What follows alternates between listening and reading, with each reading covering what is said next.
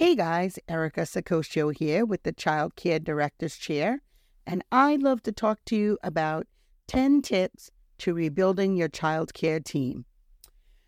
I know many of you are facing the challenges of rebuilding your childcare team, but don't worry, you're not alone.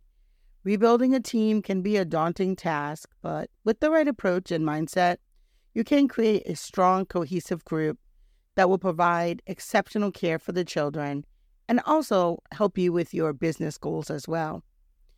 Here are 10 tips that I can think of to help you rebuild your childcare team and inspire them to excel. Now, I'm sure there's more than 10 tips, so you may have some of your own, but I thought maybe I would just help give folks a place to start. Number one is you have to foster a positive and supportive environment. Creating a positive and supportive environment is essential for rebuilding a childcare team. You have to encourage open communication. You have to actively listen.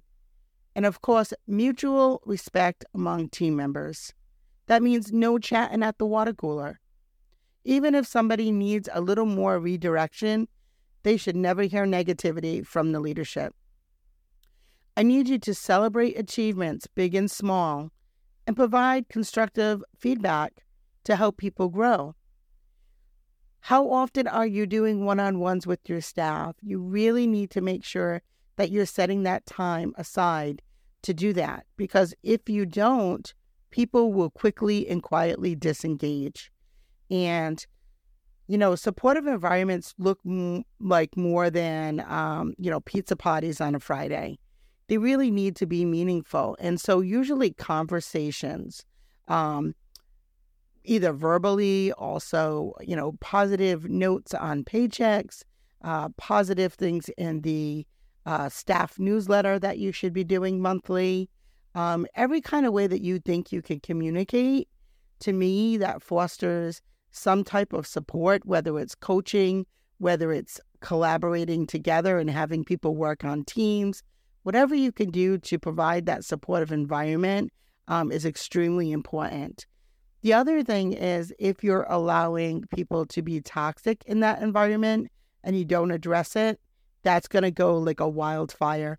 So you really have to make sure that you nip that in the bud immediately, because if you don't, it says that you approve of that behavior. Number two is leading by example. As the leader, your actions speak louder than words. So I want you to show your team what it means to be dedicated or compassionate and certainly professional. So you have to lead by example and demonstrate the values and behaviors that you expect from your team members. Do your team members even know your values? How often do you talk about your core values and your mission, and then how your actions implement those within your program? So for me, we have 4 core values. It's family. So that means everybody that comes to my program, I treat like family. I know a lot of companies say that. It's kind of almost a tagline for everyone, but I really truly mean it. Also, community. Giving back to my community is something that's very important to me. I grew up in the community where my program is. I live in the community where my program is. And I know I'm not the only one. For many of you, that is true. Professionalism. Professionalism is just something I really, truly believe in for myself, certainly and foremost, and then for the team that works along the side of me. I believe it's super important for us all to be professional as much as we can. And then passion for teaching. If you have people who are not passionate about teaching, that certainly can kill your environment. You need all of your team to be A players. And I know that's really hard. And so with, the staffing shortage right now, you have to find people who are excited to work with children and are excited to learn as well. Because I think the best teachers are ones that continually learn and, really hone their craft. And you may have to find some folks who have never worked in childcare before, but are really passionate and are fun and have skills that they can bring to the table. And then you help them in the areas that they need additional training. Number three is encouraging professional development. You have to invest in your team's professional growth and provide opportunities for training and development. Encourage them to attend workshops or have workshops on site at your program. Conferences are another great way to have your team learn some skills, and webinars. And I would say when you're looking at these, they don't all have to be childcare related. Think about what other skills do great leaders on your team need. Do they need to know how to communicate better? Do they need to know how to understand budgets? Do they need to know how to provide great customer service? Do they need to know, the best practices, not only in the field of childcare and early education, but do they need to know best practice in business in general? So there's so many different things that you can have your team participate in that might get them recharged and excited. Who knows who you might find? You might find a teacher is really excellent at bookkeeping, and maybe they help you after hours with your QuickBooks or filing or organizational skills. I know at my center, I am probably not the most organized. Well, I'm definitely not the most organized, but I have some folks who are really super organized in whether it's the classroom, whether it's, filing, whether it's just putting things together. I'm more of a big picture kind of person, and big picture people need people who really pay attention to details, reel them in sometimes. So look at those skills that your team has and encourage professional development on the areas that we need continued growth as a group. The other thing is, as a leader, you should be attending these professional development opportunities with your team. It shouldn't be like, yeah, you guys go to this and let me know how it goes. You should be part of that, which segues into, segue into promoting collaboration and teamwork. Building a strong team requires collaboration and teamwork. So encourage your team members to work together and share ideas and support each other. It also helps foster a sense of camaraderie and unity, and it will help improve communication, problem-solving skill, and overall productivity.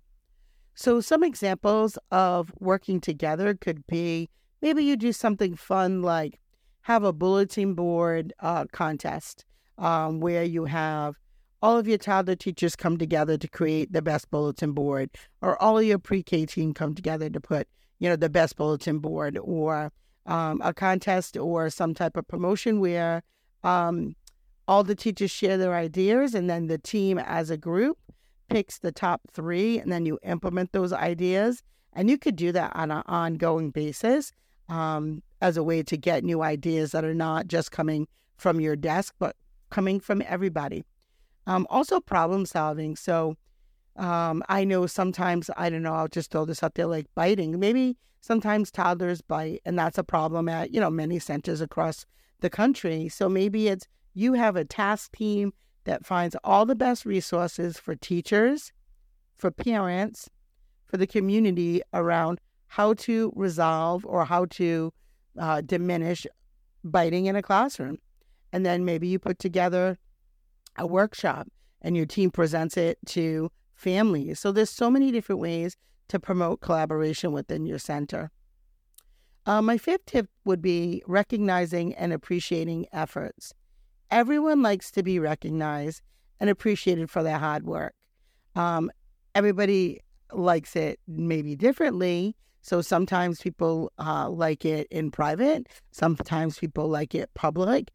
So really understand how your staff like to be acknowledged. An acknowledgement of the efforts of the team members regularly, it has to be on a continual basis.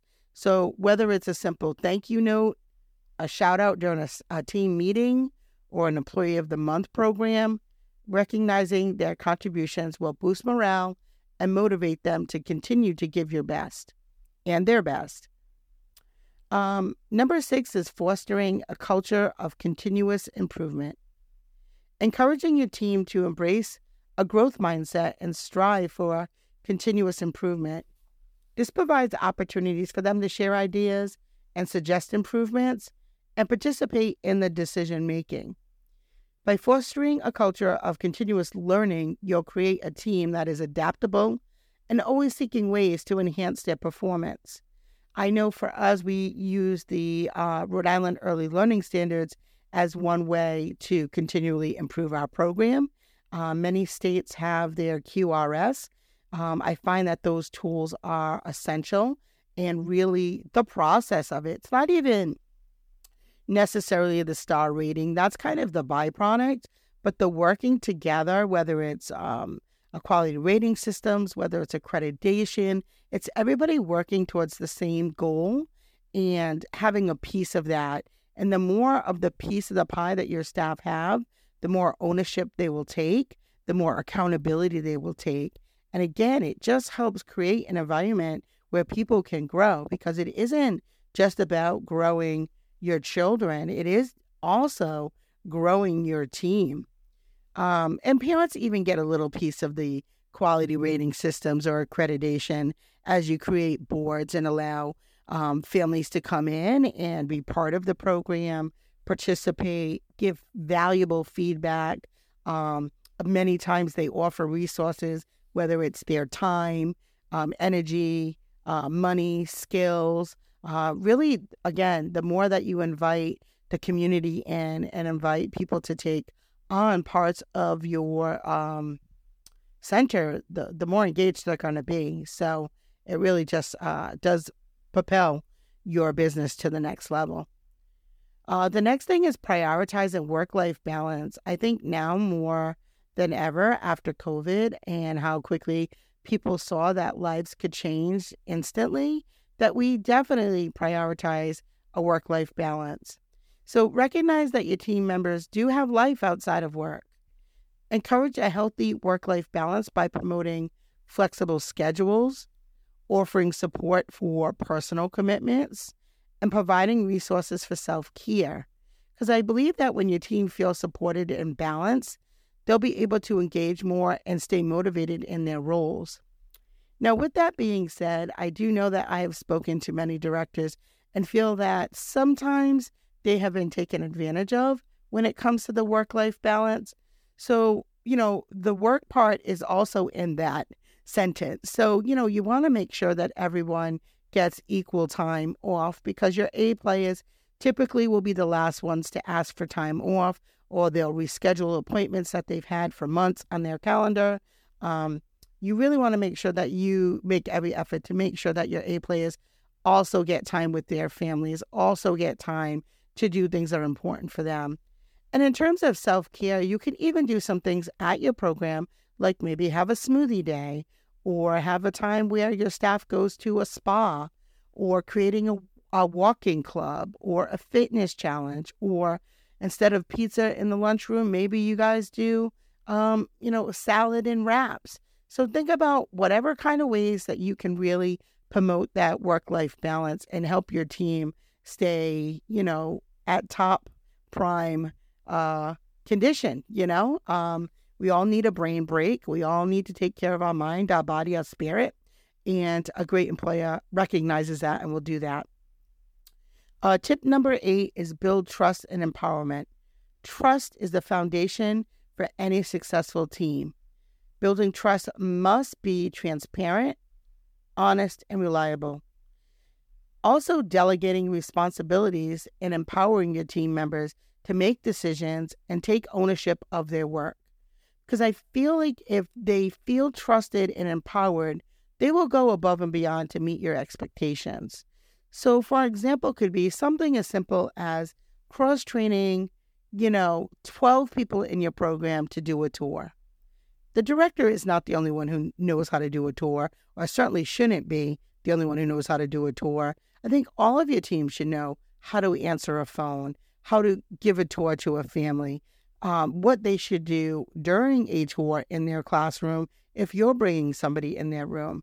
So there's just different things that you can do to really allow them to take on some of the roles and responsibilities in the program. And that builds trust that you believe in their skill. And it builds empowerment that you're going to let them take charge of some things that maybe aren't normally in their job description. And then again, trust is the foundation of a successful team. And when trust starts to break down, you have to work really hard to rebuild it, as you would in any relationship. Tip number 9 is foster a sense of purpose. Help your team members connect with purpose and the impact of their work. Remind them of the positive influence that they have on the children's lives and the families that they serve. And when they understand that significance of their role, they'll be motivated and committed to providing exceptional care. And I think that is something that drives so many of us and is that why for us, especially those who came into the teaching field with the purpose of being a teacher and really wanted to make a difference for children. And lastly, celebrate successes together. Finally, celebrate success as a team, whether it's we reach a milestone, we have positive feedback, not just from parents, but maybe from each other or somebody outside the community, or achieving that goal, the collective goals that you guys have put together as part of your strategic plans, as part of your monthly staff meetings.